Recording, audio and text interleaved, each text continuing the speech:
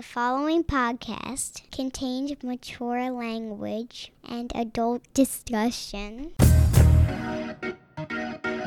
This week on Kayfabe, stories you're not supposed to hear. We'll just, let the cat out the bag and let everybody be wide open, and we're going to put this on TV and see how the people respond. I'm going to tell you how they're going to respond. I wouldn't take my child to see no transgender guy in no daggum ring, would you?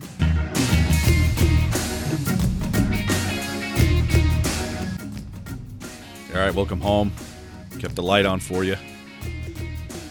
We used to do that, keep the light on for you. Super 8 Motel, something like that. I don't know. Gimmick infringement right there. Stay away from me, Super 8. You're back, you're here. Looking for some more Kayfabe. Shout out to our patrons up at the top here. Patreon.com/Kayfabe podcast. Friends like, let's see who's kind of new to the, well, let's give some of the originals, some of the OGs that we hear, like Tyson Brown, Todd Mogul, Terry Lynn, Salvatore Martone, Ralph Ramirez, Paul Rogers, Mike McNeil, Matthew Chamora, Matt Cardone, so many more, many more that were here from the beginning. You can become a patron of the show too. I'll do that up front, nice and loud for everybody who takes issue with it. Tell you offer this for free. People bust your balls for having a patron. You want to charge people? People bust your balls. This is in the category of you can't win, folks. If you're planning to launch a company, a product, a show, something of that nature, just be prepared to live the credo. You just can't please them. Can't please everybody, so stop trying to please anybody, and you'll be fine. Impassioned throngs, the wrestling folk are, as evidenced by this Nyla Rose thing. I was going to hold on to this till I had a particular guest that I'm coordinating schedules with, but, it's just too upfront and right now. AEW, who last week I gave props to for doing what had to be done in this business, what I told TNA they should be doing 10 years ago, which was really democratizing the product and, making the fans control the destiny. The young Cody and, all the young guys at AEW are putting out the product that they were starved for by the other feds. So anyway, in doing that and being different that way and really giving fans feel a real ownership with this company, I think it's because so many indie stars landed there and are being used there, and they're doing things a little differently, as evidenced by the fact that the women's champion is a transgender individual. So the furor begins, and you're going to hear. You're going to touch on this a little bit today with our guest Curtis Hughes. He's not a fan of this. Val Venus is very much on record as not being a fan of this. And listen, this is what everybody's missing here. This is the point everybody's missing, and the glorious thing about this, about Nyla Rose, about the entire thing. Once again, and for the first time in how long, people, fans, wrestlers not even in AEW, that have nothing to do with AEW, are heated and impassioned and believing. And what did it take? It took not some fucking work, not some angle. Of course there is an angle to this. Let's not be stupid. Let's not be so naive to say that they didn't smell this coming a mile away. And you know what? Props to them for doing that. Because once again, this is what it took. You can do anything you want on WWE TV. They cannot impassion the fans any longer. Nobody gives a shit. Nobody's angry about anything. However, look at this. Look at what AEW has done. Okay? People talking about it all over the place, and it's not a work. The passion is not a work. The opinions, which may deviate from polite at times. When's the last time that happened in wrestling? Was it the Attitude Era? But everyone was in the ring working. Fans were just oohing and ahhing and loving it. But now the fans are taking a side for the first time in how long? Corny, you should love this. You should love this. Fans believing again. Fans angry again. Heated words. It was the last time this happened in professional wrestling. Let's be honest, guys. And this is what it's all about. And this goes back to what I talked about a couple of weeks ago. It's not the brain trust, the League of Extraordinary Gentlemen, sitting around going, well, maybe he could steal his girlfriend on TV this week. It's not that. This is the real deal. This is societal debate creeping into wrestling. And it's trending. That's what it's about. This is what it's about, okay? It is what Russo was doing. And you can like his product or have hated his product, but he was looking at reality television. He was looking at things that were considered controversial on other shows in society, and he was putting it on TV. And so here it is, right in everybody's face. People are fighting about it. They're debating about it. Some are defending and some are despising. People are taking a side, an impassioned side. And it's no secret that AEW, or no surprise, I should say, that AEW was the federation that did this. I'm not fanboying out here. I can barely watch any fucking current product. Let me just get that out there. I'm not taking a side. I'm not being a fucking AEW fanboy. I'm just saying that as somebody, I'm 47. I started watching the Vince Sr. product. I ebbed and flowed as a kid. I was, madly into it as the real-life superheroes filled my television set on Saturday mornings, both in the ring and in cartoon form. They were the action figures on my shelf and in my toy ring, okay? It was a passion. And then with the Goon and the TL Hopper, and it just got hard. When you're in college and they're selling you a little TL Hopper, it's tough. It's tough to believe.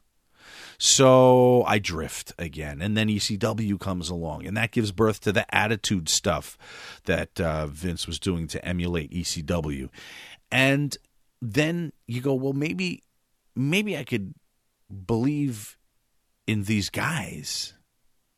The angle is bullshit, but look at that frying pan over the head. I believe, baby, I believe.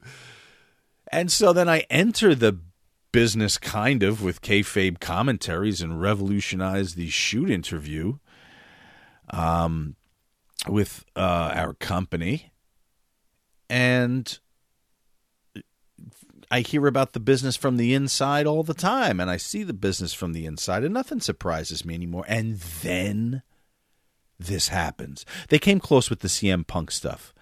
I think they should have gone. I think they should have just committed to it. Send them to little cities and VFW halls with the WWF belt. Have them take the belt. Just show up unannounced on cards. You don't even have to film it. Don't send the WWF cameras there. People have fucking phones. It's going to go viral. It's going to be out there. Do nothing. Just buy CM Punk a plane ticket to Butte, Montana, and have him walk into a VFW with the WWF title and get in the ring and cut a promo on somebody. It'll be all over the place. They should have done 100 of those. 100 of those and made this thing stretch a year. 3 months it was over, though. The angle was stupid. But here we go. Here we go. We're going to have wrestlers talking about this and fans. When's the last time wrestlers were heatedly debating? So you probably have to go back to the to the Monday Night Wars. Last time wrestlers had such a stake. Such a stake. And here we are, where fans once again have lit the fire. We're the ones that are doing this. All they did was put a strap on a transgender individual. They didn't say we had to feel a certain way about it. But they put it on TV and they watched. And Rome is burning around them. Okay, we're stoking our own flames.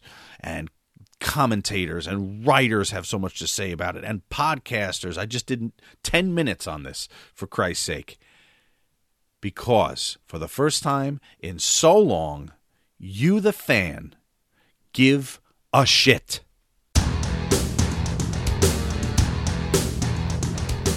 All right, listen, you read wrestling books. There's a ton of them out there, right? You got memoirs, you got wrestlers' memoirs. The Business of Kayfabe, Turning Wrestlers' Secrets into $1 Million, written by yours truly. Okay, now this chronicles the business lessons learned from running Kayfabe commentaries for 12 years. My first book, Kayfabe, Stories You're Not Supposed to Hear, from a pro wrestling production company owner. #1 bestseller in the wrestling category for almost 19 months, okay, on Amazon. This follow-up, The Business of Kayfabe, what are the business lessons inside these stories? What is there to learn from all of this time running the company? The personalities in pro wrestling have always been some of the most unique and entertaining in the world, and for more than 10 years, Kayfabe Commentaries has been the leading production company in the genre. Now you'll go inside the company, you'll see how it's done. Me, the on-camera ringmaster, co-owner of the company, I'm going to take you inside. I'm going to take you through all the components of building the business that brought the real-life personalities behind wrestling's outrageous angles to the masses. From our hits to our cancellations, there were lessons to be learned in all of it. Listen, tons of great stories. It's available in paperback, on Kindle, and on audiobook. Go check out Audible or grab it on iTunes. However you listen to your audiobooks, The Business of Kayfabe.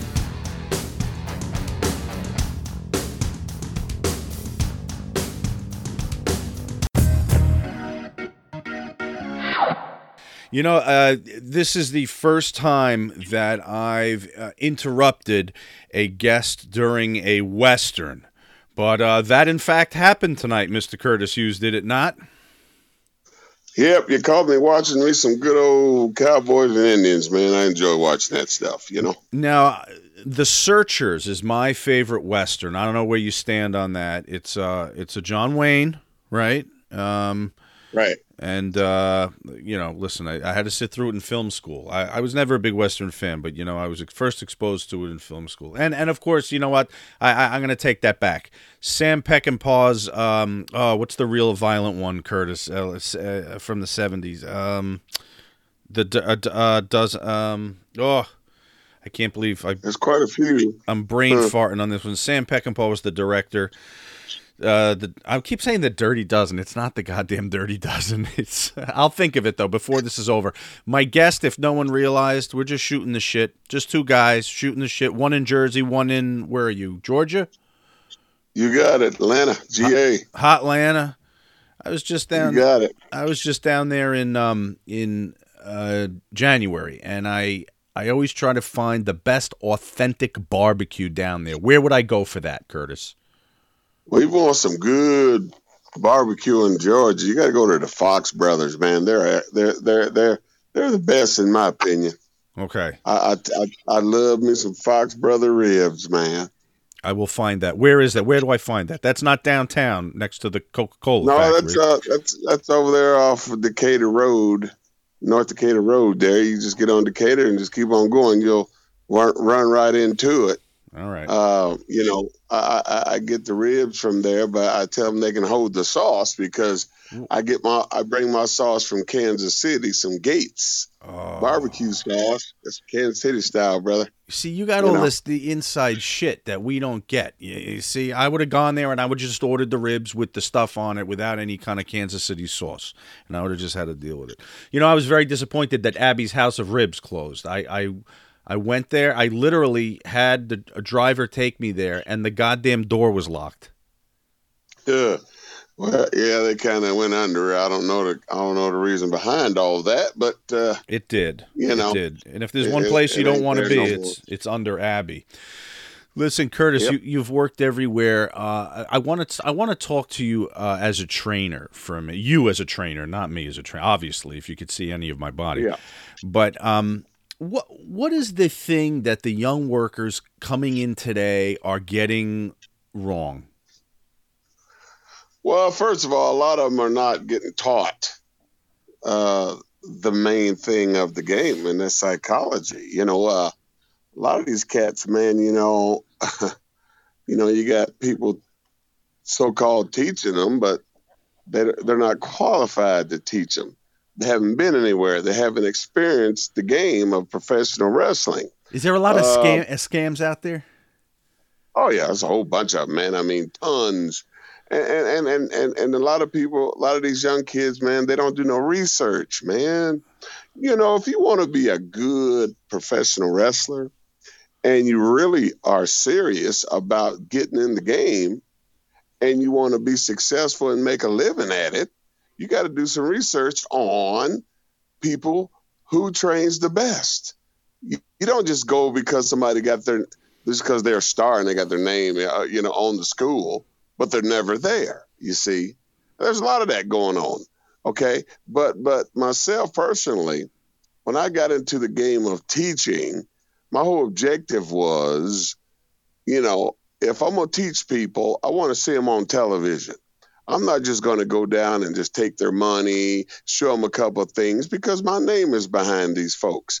And so when I got into the game with the owner that I started out with at WWA4, Frank, he kind of wanted to do it that way.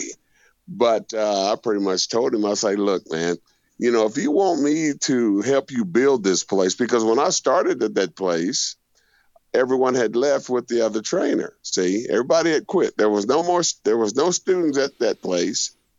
And then a friend of mine, hooked me up with Frank. He was looking for somebody and asked me if I wanted to become a trainer. I was like, oh man, yeah, I'd be glad to do it. I was like, well, I have to figure it out, but eventually I did. It took me a couple of years to figure out how to teach. But once I got it all figured out, everything was great. But the owner wanted to just show them a little something just so we can get people to start coming in. And what did you have to learn? I'm sorry. Go ahead. The plan I told him, I was like, listen here. I said, let me get some guys trained. I'm going to need a camcorder. And we're going to record these guys' matches. I'm going to commentate it, so forth and so on. And so we can put it on the internet, say YouTube. And so I started training some people, and we got enough guys trained to where we could have like 4 matches, and they were decent at the beginning. And then, of course, if you were to look at the beginning of WWA4, how we started, and then as it progressed, it got better and better and better. The shows got better, the wrestlers got better, and we just started getting more talent coming in, young people coming in wanting to be a wrestler because they've seen these other kids wrestling. It's like, man, these guys look like they're freaking good. And so that's what that started. So to go back to the question of, you asked me earlier about what is lacking in the world of professional wrestling with young people today, and what they don't understand what they're getting in is they don't understand psychology. They're not being taught that. They're not understanding that it's pretty simple. I try to explain to my kids that wrestling is pretty simple once you get explained and showed how to do it. You have to be trained to do this stuff. You can't just watch TV and then jump in the ring, okay? And so I would, explain the psychology, teach them psychology. They have to learn how to, you got baby face, you got to heel. That's good and bad, right? The heel's job, like I tell my students all the time, it's real simple. The heel's job is to get the baby face over with wrestling, not spots, not freaking just running the ropes, not doing all that crazy flipping garbage. You have to get the baby face over to where the people will be, oh, we love the baby face because he seems to be a better wrestler. Well, if the heel is doing his job, that's what he's supposed to do, right? And so when the time is right, that the heel feels that he gave the babyface enough to get him over, and the people are going crazy for him for what he's doing to the freaking heel, then the heel can cheat. That's what a heel does. Yeah. And if you don't have that in a match, is the people are going to sit there with their thumbs up their butt. And that's what I see on TV. That's what I see on independent shows. It's pathetic. Curtis, when a kid comes into, I'm saying kid, I'm sure they're all ages, but when a young person comes into your school, and let's say they have, I don't know, let's say that they're one of those high flyers, okay, that we're talking about, right? The flip-de-doo things. Yeah. Do you let them do that, or do you have them refrain from getting into that part of it until they learn the basics? Like, how do you handle someone who comes in and wants to go to the top rope? Well, most of the students that come to me are just fresh, man. They're fresh. They ain't been taught anything. Now, every blue moon you'll get someone that came from somewhere else. Like I got a student that pays $6,000. I think it was $7,000, something like that. He had came from Florida down there at Dory Funk School, and when when people come in from other schools, and I talk to them, I pretty much tell them this: I don't care where you came from, okay. This is a new ball game. Whatever you learned, disregard it. That's what I tell them. Disregard it. We're going to start all over again, because I don't want you coming in here doing no garbage. I don't want you coming in here trying to show me that you know what you're doing. It don't work like that. When you come to me and you want some training from Mr. Hughes, either you do it this way or go back to where you came from. Because the reason why you came to me is apparently where you was at, it wasn't working. You didn't learn anything. That's true. And so when somebody, say for example, when some kids, say it's a kid coming in and he's had a little bit of training somewhere, the first thing I'll do to see if he's got some decent training right, I would have him lock up. I'd have him hit the ropes. There's certain things I'll have him do. And if he don't do those things according to what I do, I'll say, stop. No, you don't have to do no more. And then I explain to him why. And if people come in and they start doing all that flip and flopping garbage, I'll stop them. And I'll put them on the spot in front of everybody and say, listen here, man, we don't do that garbage. I'm going to show you how to be a worker. Okay, so you can get a job, so you can make a living at this stuff, instead of just going somewhere, beating up your body for 10 years and don't have a pot to piss in when to throw it out of, but your body is half crippled. And so I try to explain that to all the young people that come in, is that the most important thing is safety. You have to get taught the right way to fall, the right way to kick, the right way to stomp, the right way to freaking punch, the right way to do a lot of things to go over that top rope so you don't break your neck. And a lot of kids that come in, they're doing things wrong when they get thrown out on the freaking floor, see? And we teach every aspect of, I teach every aspect of professional wrestling pertaining to, for example, like promos. I teach you how to do a promo, teach you how to be a referee, teach you how to be an announcer, teach you how to be a wrestler, teach you how to be a valet, everything. You might not make it as, you might not, cut it as a wrestler. You might be good as a manager. You might be good as a referee. You might be good as a commentator, announcer. So I help everyone that comes in and try to figure out what talent they have so they don't get discouraged and quit the game. You follow me? I do. Curtis, what percentage would you say, because you crossed over 2 generations in wrestling. I mean, you trained, you came up, Central States with Geigel, but then you were in the extreme era when we saw ECW and, Right. WWE after that. So you kind of bridged both worlds. What value, Right. what percentage would you say of importance today working the stick is? I know back in the day it was huge. I mean, you could be a Hogan, Yeah. which, very little in-ring skills, but huge charisma, and talk him Yeah. into the building like a Piper or a Hogan. What about today? How important is it still? Well, it's still pretty important, man, because first of all, once you get trained and you start doing shows and you start, trying to figure out what kind of character you're going to portray. See, that's important. A lot of guys don't have no character. They walk to the ring, they don't have no gimmick. Okay, so if you don't have no character, no gimmick, how you gonna cut a freaking promo so that people can understand what you are? Now, do you help At the them with that WWE. too, or does that have to come Oh from the no, kid? oh of course, yeah, I'm Oh, getting to it. I'm getting to it, brother.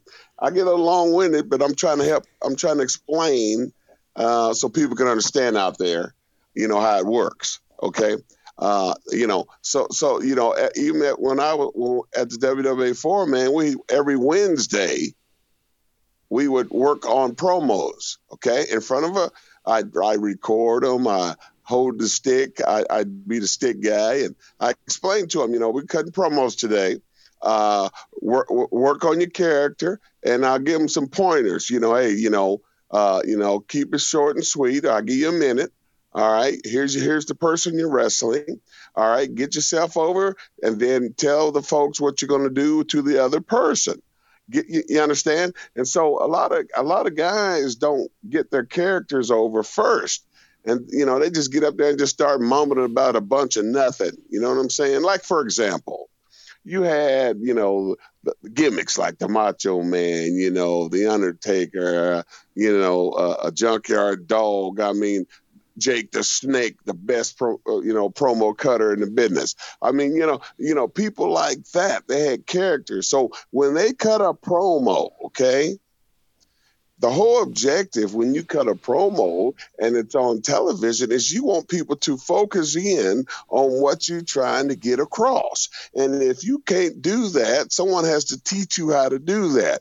And that's why we did it every Wednesday. So when we did shows, we always did promos in the back before the show. Whoever you was wrestling, I worked the camera, I directed everything. There was no outside people helping me. I did it all myself because I wanted these guys to learn the right way. And the thing that we was talking about earlier about, is it important about, talking on that stick? Yes, yeah. it's very, very important. And if you cannot talk, okay, that's why sometimes they give you a manager. Even though I could cut the rug pretty good on that stick, okay, they always gave me a manager because my gimmick was a bodyguard, okay? But if guys don't learn how to talk and don't practice how to freaking do a promo, they are not going to make it as fast as if you was a good talker, period. Yeah. What percentage of the guys that come in now, Curtis, want to be wrestlers? Now, I mean just a wrestler. I don't mean a wrestler until you could be in a movie or a wrestler till you can get a band out there. Wrestler start to finish from age 25 to 65, wrestler. Well, I've trained thousands and thousands of people, okay? And believe me, a lot of them are still wrestling, okay? A lot of them are still wrestling. And so, some people, I mean, I'll tell you, to be honest with you, there's a few that's I believe is going to have a pretty a good career at wrestling, but here's the deal. If they don't take care of them bodies, if they don't, if they don't work out, go to the gym, because look, I started when I was in my 20s, man, right out of college, big, strong, individual, just got off the football field, looked good, athletic. But let me tell you something. Time flies pretty freaking fast. 1 minute, you're a rookie. Next minute, you're a freaking old timer, legend, so whatever.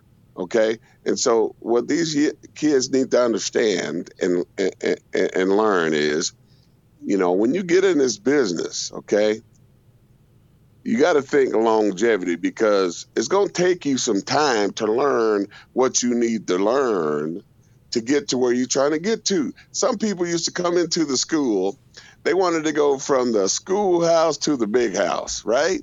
And I had to explain, it don't work like that. I've had guys come in, look like they've been chiseled out of stone, right?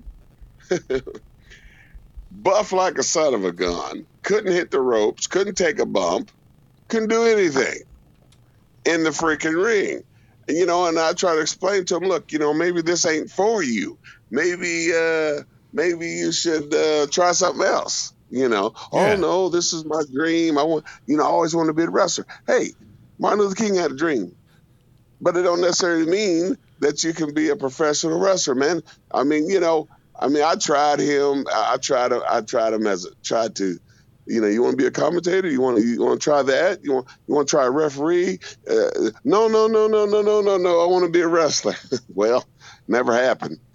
And that's a tough talk to have with somebody, but you got to be honest, right? You're not doing somebody any service to blow smoke up their ass. Exactly. I never was like that, because I wouldn't want nobody doing that to me. Earlier in my career, blowing smoke in my butt, telling me things I want to hear. I don't want to hear that. I want you to tell me the truth. Do I have opportunity to be good at this stuff? Okay, so if I'm going to show, you're not showing me stuff, and I can't figure out how to do it, I'm having some difficulties. Well, Curtis, you ain't gonna make. I don't think wrestling is for you. Okay, suck it up. All right, okay, I guess wrestling ain't for me.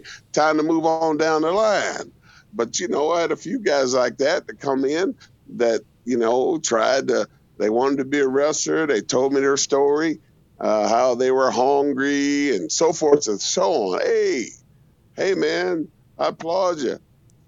God bless you. But everybody can't be a wrestler, man. Yeah.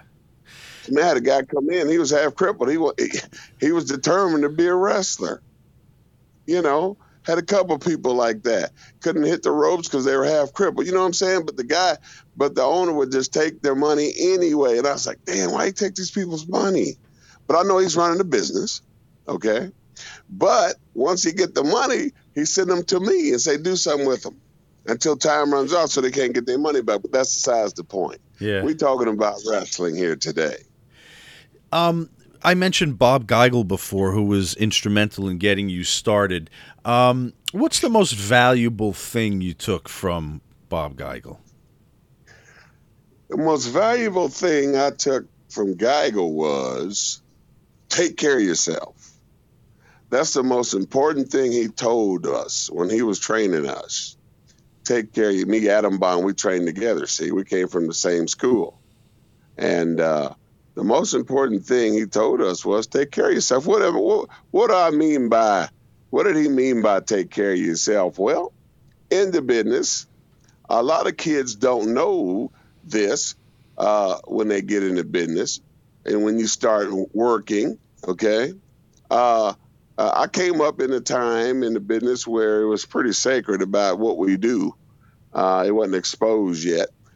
So, now we can talk about it because everybody and their mama knows what's up. So it's not kayfabe anymore, even though I did teach my guys and girls that at the WWA for that kayfabe is real important. You have to teach your kids that stuff. You have to teach them. I don't care what year it is. You still have to teach them the old school way of saying and doing things, because one day, hopefully, if the business don't die out because they putting transgender people in freaking wrestling and they're doing all this other, stuff like that. I mean, wrestling is professional wrestling. You can't take kids to things where you're supposed to do them in a bar. You understand what I'm talking about here? Yeah. Well, but where do you stand on that whole thing that just happened with the transgender I woman feel, winning the title? yes, I'm glad you brung that up. Okay. My opinion on it is total garbage. They're killing the business. They're killing the freaking business, man. Look, we had back in the day, we had people like Adrian Adonis, Adrian Streak. You understand? Those guys played their gimmick, but they didn't. It wasn't like they did things to where they were like, okay, we know what you are, but okay, that's fine. But now it's like, okay, well, business 2020, we'll just, let the cat out the bag and let everybody be wide open. And we're going to put this on TV and see how the people respond. I'm going to tell you how they're going to respond. They're not going to take their kids to these shows. You're going to start seeing, look, I wouldn't take my child to see no transgender guy in no daggum ring, would you? Listen, this is a trend now. This is I think that wrestling usually tries to follow a trend, right, in entertainment or society, and I think I that don't care if it's entertainment or not, man, but there's certain things you do not put in the business. You understand? I seen somebody put online on social media these two wrestlers. They had their tights down and they were bumping each other's butts at a show. Okay, well, that's when different. I seen that, I was like, "Oh Lord, there goes the freaking business." Let me tell you something. If they keep doing this garbage, okay, at shows, on TV, there is not going to be anybody going to these shows. I don't know what they're trying to prove or what they're trying to do, but they're not going to draw no money like that.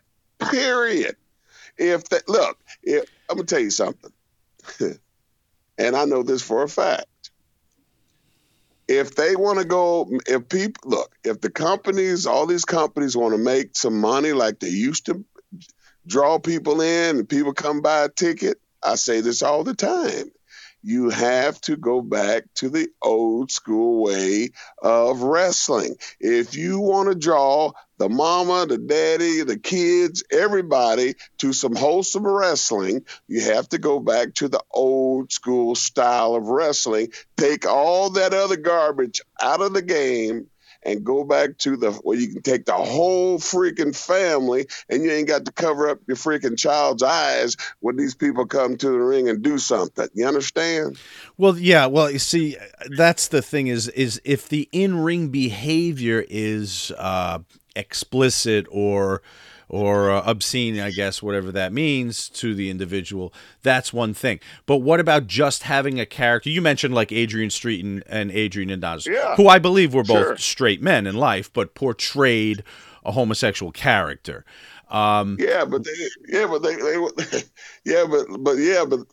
Okay, yeah, just one side. Do you understand? But didn't expose themselves or anything, or bump their butts or anything, as far as I remember. No, they didn't. They just when they came out, they were spraying perfume and things like that. I mean, just acting like they were that kind of gimmick. But no, I'm not down with what they're doing now. I'm not down with it at all. All right, very good. Now, I can't imagine Bob Geigel saying to Curtis, "Could you go out there and be a transsexual character?" It just wouldn't happen. But no, it would not. But no, not back then. No, it wouldn't have worked. People wouldn't have bought it. See, but here's the deal: since these phones came into play, okay, and everybody can get online and everybody can get on social media. Everybody's always on social media. So now, instead of freaking watching TV, you can get on your phone and watch anything you want to watch. Okay, and so if you see some show at these guys doing some freaky stuff at a show, right? They put it and somebody record it and put it on freaking line. Then all these other, I ain't gonna say no dirty words, but all these other people thinking that's cool to do. Right. All these young cats thinking that they can get some followers by doing that stupid stuff like that, and they won't. Central States AWA, WCW, WWE, ECW. What place were you the most comfortable? AWA. Don't forget AWA. Oh, I had that. That was my second one. Central States, AWA, WCW, WWE, ECW. Where were you most comfortable? Where was I most comfortable? Well, I was most comfortable in WWF. The reason why I was most comfortable there was I was clean. I wasn't doing no drugs. I wasn't partying. I did all that in WCW, okay? But before I could go to WWF, because people lie, people stooge, okay? In WCW, everybody partied. Everybody did drugs, okay? But I guess being I was a young guy and I was, doing a good athlete, whatever you might say, black, whatever, people, stooged. And so someone told the office up at WWF that I, Mr. Hughes, Big Cat, had a drug problem, okay? Which was not the case. So when I tried to get a job with WWF, okay, they wanted to do some business. But the first thing Vince told me was, they say you have a drug problem down there in Atlanta. I'm going like, say what? And I was like, no, I don't have no drug problem. Who told the office? Like, yeah, who do you think told the office? I have no idea. Anybody could have. I don't know. But who would have wanted to hold you back? Who would have had an interest in holding you back? I don't have a clue. It could have been anybody. I don't know. But there was a lot of stooges back then. You know what I'm saying? And so what ended up happening was Vince says, well, I'll tell you what, we're gonna wait a year, and we'll get back with you in a year's time, okay? And sure enough, a year went by. I was in Puerto Rico working, Carlos Colon and Abdullah the Butcher and the guy that killed Brody, Invader, bleeding, Invader, I got a call when I came back to the hotel, the red light was flashing, that message light. Yeah. And I, picked the phone up and hit the button and I called downstairs. I said, yeah, what's this message light here?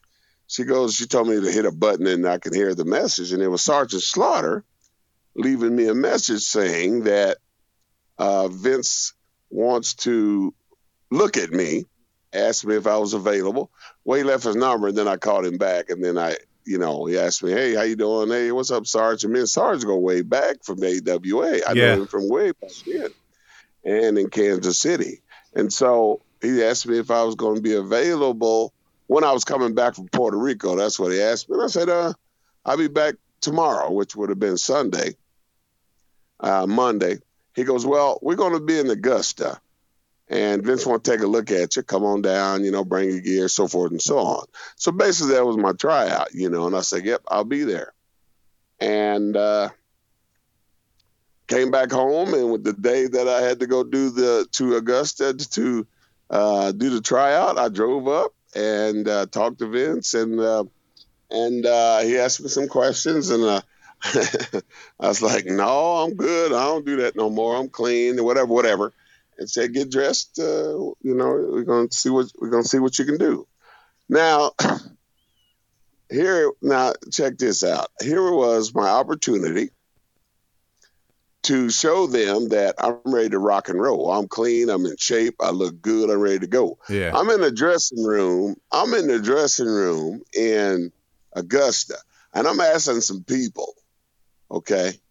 Some people, I'm not going to say their names, but I'm asking some guys in there, because this is my first time in WWE, right? WWF, excuse me. Right. And I'm asking guys, hey, excuse me, guys, what do you think what I need to do out there to get a job? I'm just asking them to see what they say, because I've been taught a long time ago how the business is. So I'm going, what do you got? What do I need to do out there to, for them to hire me?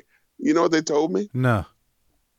Because they were, because okay, they brung me in to look at me, so they were feeding me enhancement guys, right? You know what enhancement guy is? A job. He was a job. He was a job guy, and so they're telling me, bump for the job or seal for the job or all this garbage, and I'm going like, why would they tell me something like that? Anyway, I was like, I'm not going to do that. I went out, had my first enhancement match. The freaking place was going crazy. I went back to the gorilla position. And Vince says, well, go get dressed and I'll talk to you in a minute, right? So I went back in the dressing room because I didn't sweat. So I put back on my street clothes and then went in the office to talk to Vince. And he goes, oh, man, I like what I see. The people follow you. The people like you as a heel, whatever. All right, we're going to cut the deal, whatever. All right, go back in the dressing room, put your gear back on. We're going to tape two more matches for TV. And so I guess I got a job. So when I went back in the dressing room, when I was sitting there getting dressed, the guys was like, what are you doing? I was like, well, Vince told me to come back in and put my stuff on. They want to do a couple more TV tapes. So I said, does that mean I got a job? And they didn't say a bloody word. Were they big names, the people you're talking about, or were they other guys getting tryouts, or were they enhancement guys themselves? The ones the guys that gave you the bad information, were they big names or were they? Oh, no. Yeah. They're big names, of course. Yeah. Oh, yeah. Wow. Yeah, but like I said, I'm not going to say their names because that's not how I do things. But yeah, they were big name guys. Yeah. Shawn Michaels. I'm going to guess Shawn Michaels. Say that again? I'm going to guess Shawn Michaels. No. He didn't do nothing like that. I guess I had to try. No, like I said, I'm not going to say no names, man. Now the angle where you took. I'm going to take that one. I'm going to take that one to the dirt. To the dirt. There's a clue. The Undertaker. Speaking of the Undertaker, when you did the thing with the urn, right? Who proposes that? Who comes to you with that angle? Who proposes that you're going to do the thing where you steal the urn? Well, one day, how can I start this? Okay, so let me start ahead so you can see how everything works out. One day, Vince, it was me, and I was with $1 Million Man and IRS. Okay. What the hell's his name? Well, it was Mike Rotunda, but there we go. Mike Rotunda. It was me, Mike Rotunda, and the $1 Million Man. We was in a 6-man, right? We were against Kamala and the Nasty Boys, I believe. Yeah, Kamala and the Nasty Boys, right? So we were sitting in the dressing room, and we're going over the match and the finish, right? And so we get to the finish, and we're talking blah, blah, blah, blah. All right, we're going to take it on Hughes, right? I was the one going to do the job. So because Vince said, when y'all come up with a finish, let me know. Because we was in there talking, and Vince said, let me know when you come up with a finish. So we came up with a finish, and Vince came in the dressing room, and Vince, we got a finish. He said, all right, what is it? He goes, yeah, we're going to do the Sabada, and we're going to get it on Hughes. And Vince was like, no, we can't do it on him.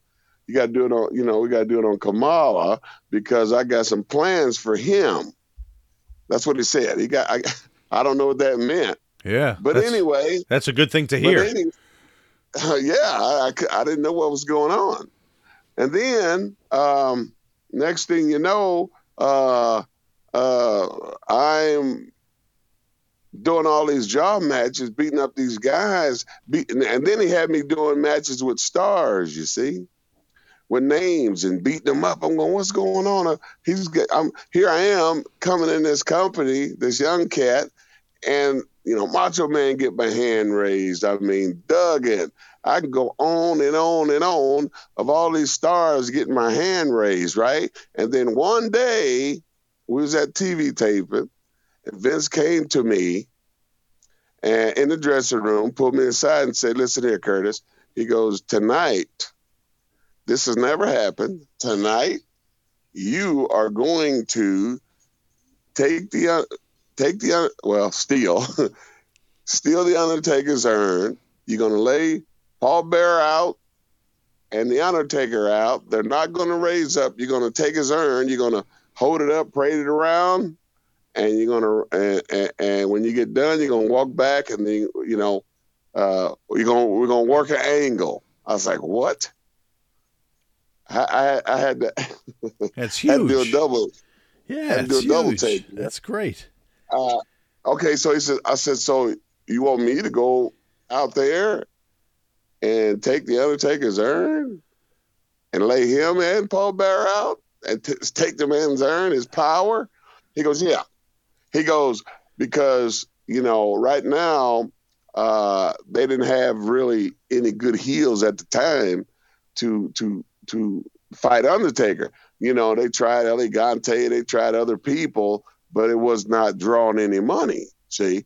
And so he gave me a try, and it worked out great. I mean, we sold out arenas all over the country, all over. I mean, we went everywhere, sold out, 20,000 seater, main event, casket matches, okay? And of course, I loved working The Undertaker because he let you beat the hell out of him. He said, "Beat the hell out of me, man. Beat the hell out of me. Throw me against the freaking steps. Throw me against the railing. Throw me, beat me up, whatever." Because he knew he was going over. I didn't give a damn. I mean, I was getting paid some serious cheese. Yeah. And so, the tombstone, I mean, all that, I was kind of spooky at first because I was so damn big. I didn't know if he could get me up, and a tombstone without breaking my neck. So I was pretty wrapped up. I was wrapped up on him pretty tight when he was coming down. So, but that was the highlight of my career because,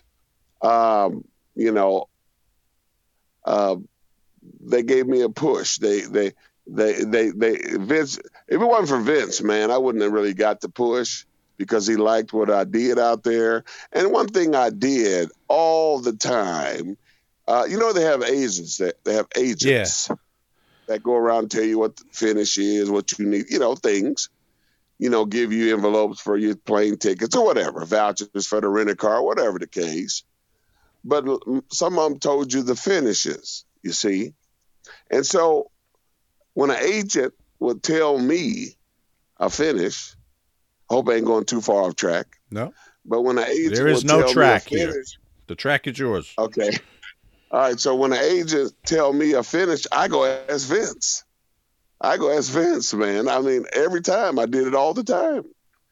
If an agent say, "Hey, you're going out there, you're going to do, you're going to be a rabbit tonight," I'll go ask Vince, "Is that what you want me to do?"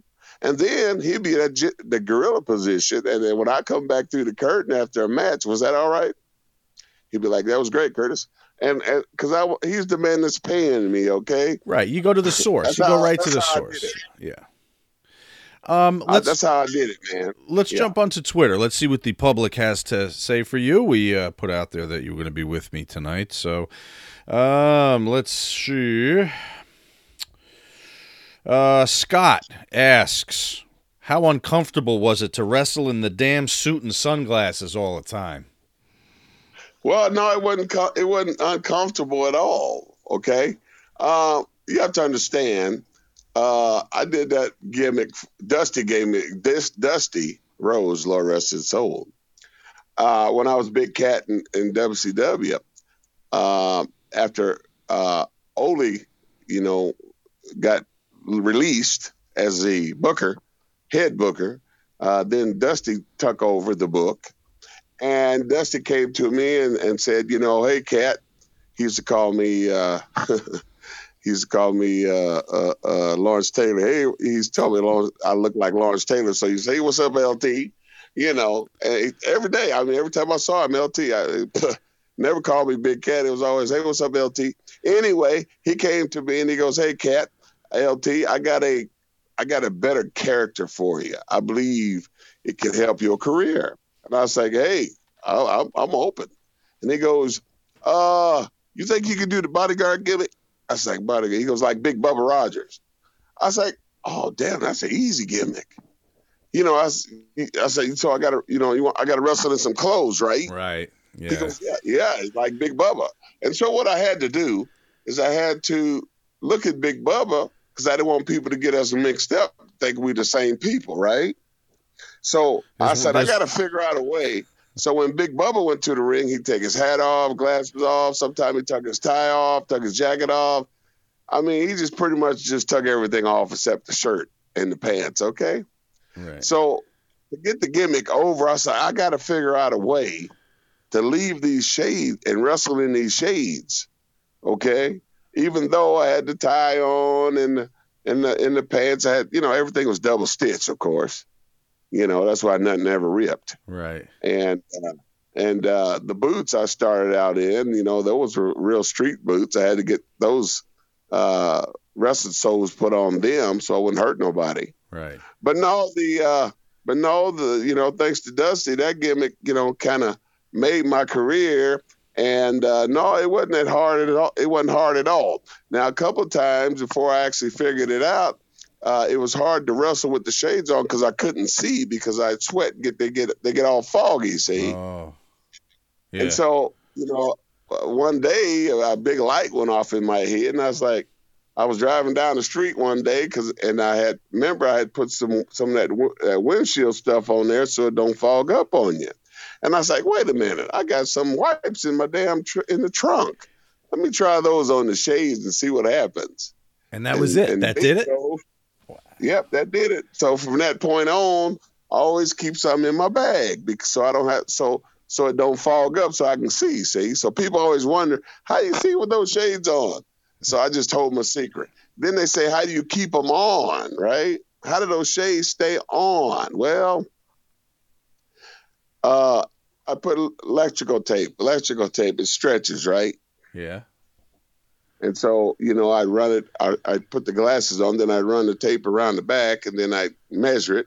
Then I take the tape off and then put some tape on the inside so it don't pull my hair, and then tape the ends up, and then that's how I do it.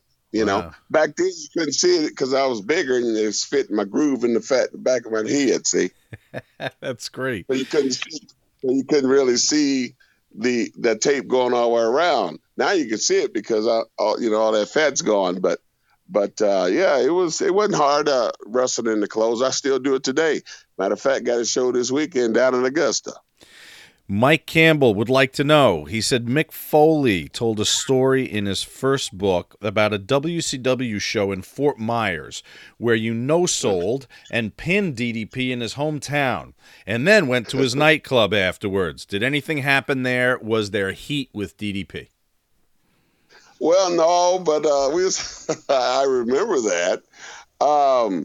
DDP's a cool guy, man. He's a soldier, man. He took it in stride, man. We had a good. When I went to the club, all the boys went to the club, and we didn't have no heat. It wasn't no problem. We don't have no heat up to this day. As far as I know. But when I went to the club, no, everybody was having a good time, and we actually. When we talked about it at the club, it was kind of like we was kind of joking about it, kind of thing. You know what I'm saying? We know, the boys know that it's a work. Yeah. But I was kind of young. You know what I'm saying? I was young, and I believe he understood that. So it didn't go nowhere. Okay. Honky Tonk Ham says, did him and New Jack really move into a rat's apartment in Philly and sleep there for days and then steal all of her furniture while she was at work? The story came from New Jack on his U-Shoot, which was a show we used to produce. He said what? We stole some furniture. He said that you and him hooked up with a rat, stayed out there for a few days, and then emptied her apartment. Well, let me see if I can remember. I know that when I was at ECW, I moved up. I had apartment here, and I got apartment up there in Delaware, across from a friend's house apartment. But the furniture that I got from like a show that was back in the back. I got this recliner and put it on top of this guy's car I knew and took that to my apartment. But I don't remember, I don't know. I don't remember, Maybe it the wasn't rats. you. Maybe it wasn't you. Jack sometimes, he's not always in the right frame of mind. Maybe it was Devon Dudley or something. Yeah. But I did take a recliner from a show one time and tied it to a top of my buddy's Camaro. It was funny as hell. You didn't sit up there for the ride, I hope. Just imagine driving down the street with this green recliner on top of your freaking hood. I'll be on top of your freaking car, man. Of a Camaro. Okay? Did you sit in it for the ride? Say that again? Did you sit in it for the ride, or no? You weren't sitting in the recliner, I hope. No. Yeah. I needed some furniture, and it was a freaking nice, freaking comfortable recliner. I said, who's this? Whose recliner is this? And they said, I don't know. And so I waited until everybody was pretty much gone, and I said, I'm taking this. And so I found some rope, and we put it on top of the car, tied it down, and we was out of there. Very good. Dylan Apple says, what's the issue between him and Court Bauer? Who's that? I don't know. Is there an issue between you and Court Bauer? Who the hell is that? I guess there's no issue. Salvatore Martone. We all know the strip joints in Atlanta were insane in the 90s. However, my understanding that things are kind of so-so right now. Are they the drizzling shits now? Yes, they are. Why? What's the big? What would bring them back to their glory days? Well, back in the day, man, everything was like wide open. You can pretty much do what you want to do now. You gotta be careful, bro. You know what I mean? Yeah, those champagne rooms all have cameras now. That's just like there's no more rats, bro. You know what I mean? Yeah. Back in the day, man. Back in the day, there were rats at the arenas, fine-looking young ladies waiting for you. There were rats at the freaking hotel lobby waiting for you. Now you walk in there, there's nobody in there but security. Now we're talking. What's the best city, Curtis, for the rat scene that you experienced? Go ahead. Is it Tampa? No, not Tampa. No. I'll tell you, the best city, I had a couple of them. The best city for me was Chicago and Ohio. Okay. Those were the best. Best. I'll tell you why. Chicago, out by the airport, they had this club called Club Anytime. Stayed open 24 hours. And every time the boys we had to have a show in Chicago, the owner he'd be expecting us, see?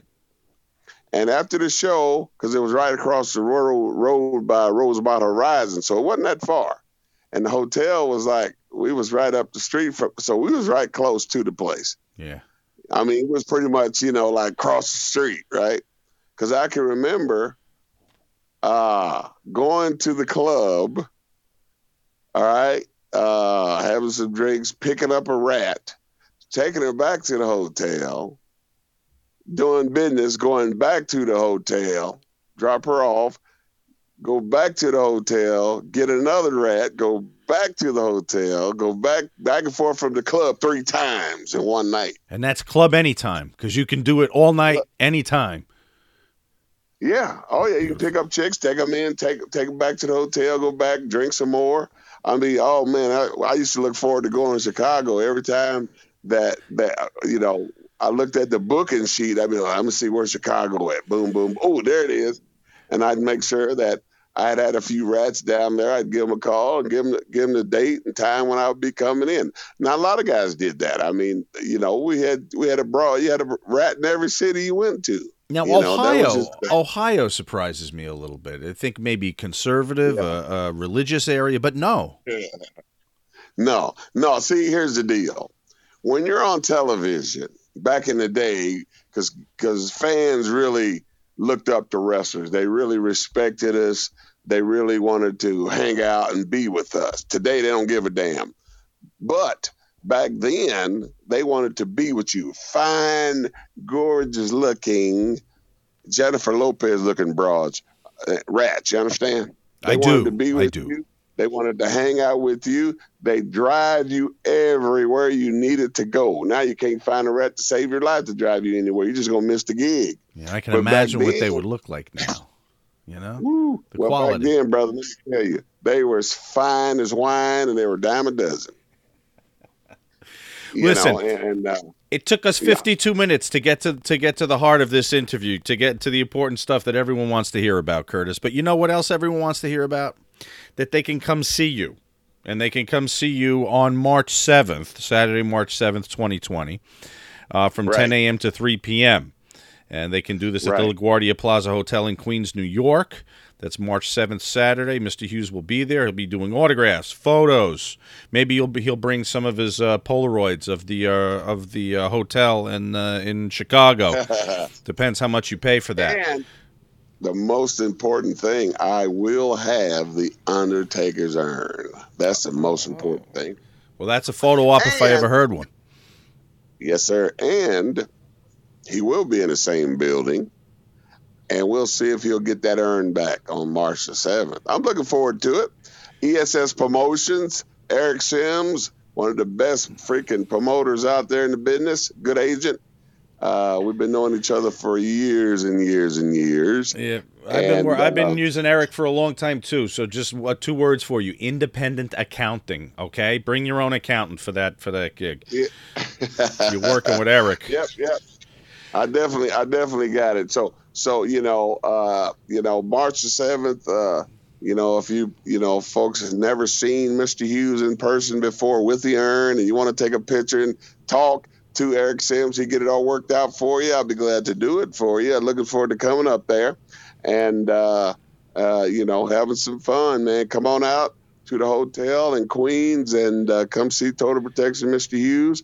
Like I say, I will have that Undertaker's urn. For a long time, I left it at home when I went on the road, so I just dusted it off, pulled it out, because Undertaker was going to be up there in Queens, and I wanted to bring it up there. And just for all the fans, Curtis loves to talk Westerns and Chicago Rats, so he will be happy to entertain your questions about either one. I remembered the movie The Wild Bunch. That's the one I was talking about before. That was a good movie.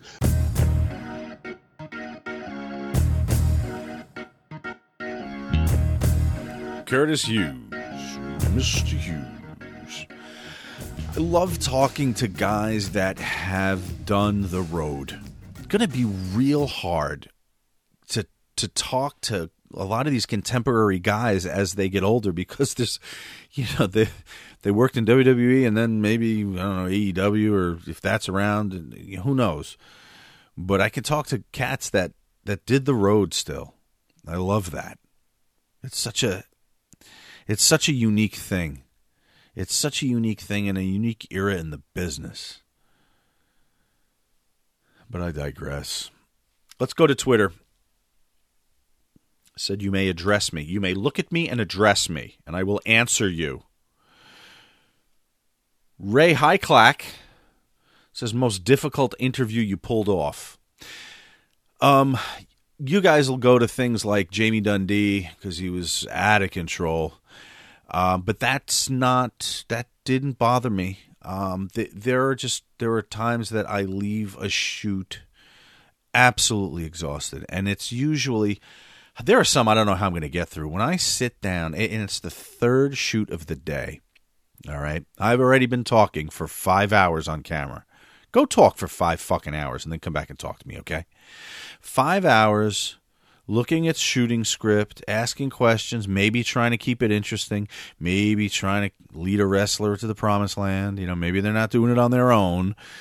So I got to go into the bag of tricks to make them a little more interesting and have a laugh and keep things rolling. And it's 11:30 at night, and the lights go on again. And I sit down under them, and I know that for the next 2 hours, I'm going to have to force interest. When we're rolling, it seems to be okay. but it is that lead up and just kind of getting it up for that action. I think of someone like Ron Jeremy, one of the greats, who could get it up for any kind of action and had to. How did you, Ron? How did you? Second scene of the day in a fatty film. My God, if you could do that, I could talk to Jim Cornette for another 2 hours. My head aching, ripping apart from not having eaten, starving. But I got to nail this show because someone needs a flight in the morning or something. Those are the tough ones, man. I would remember them offhand. I know that Greg Gagne was an extremely late night shoot, but that was so early in our career. I was doped up and jazzed, not literally doped, but doped up on energy for getting these shows in the can, and the revolution that I knew was coming as we shot this programming. It was later on. It was once we were established, wheeling me out there to do another one. Probably like Kiss these days, going out on the road for their last tour. Like, am I fucking putting the makeup on again? Am I putting these devil boots on again? Am I going to pretend to be really, really turned on by Christine 16? Yeah, that's me. Oh, let's see who else has some stuff to say.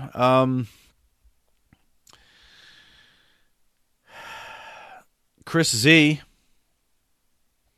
you've done a lot of interesting podcasts outside of wrestling, i.e. the Cocaine Cowboys Kiss.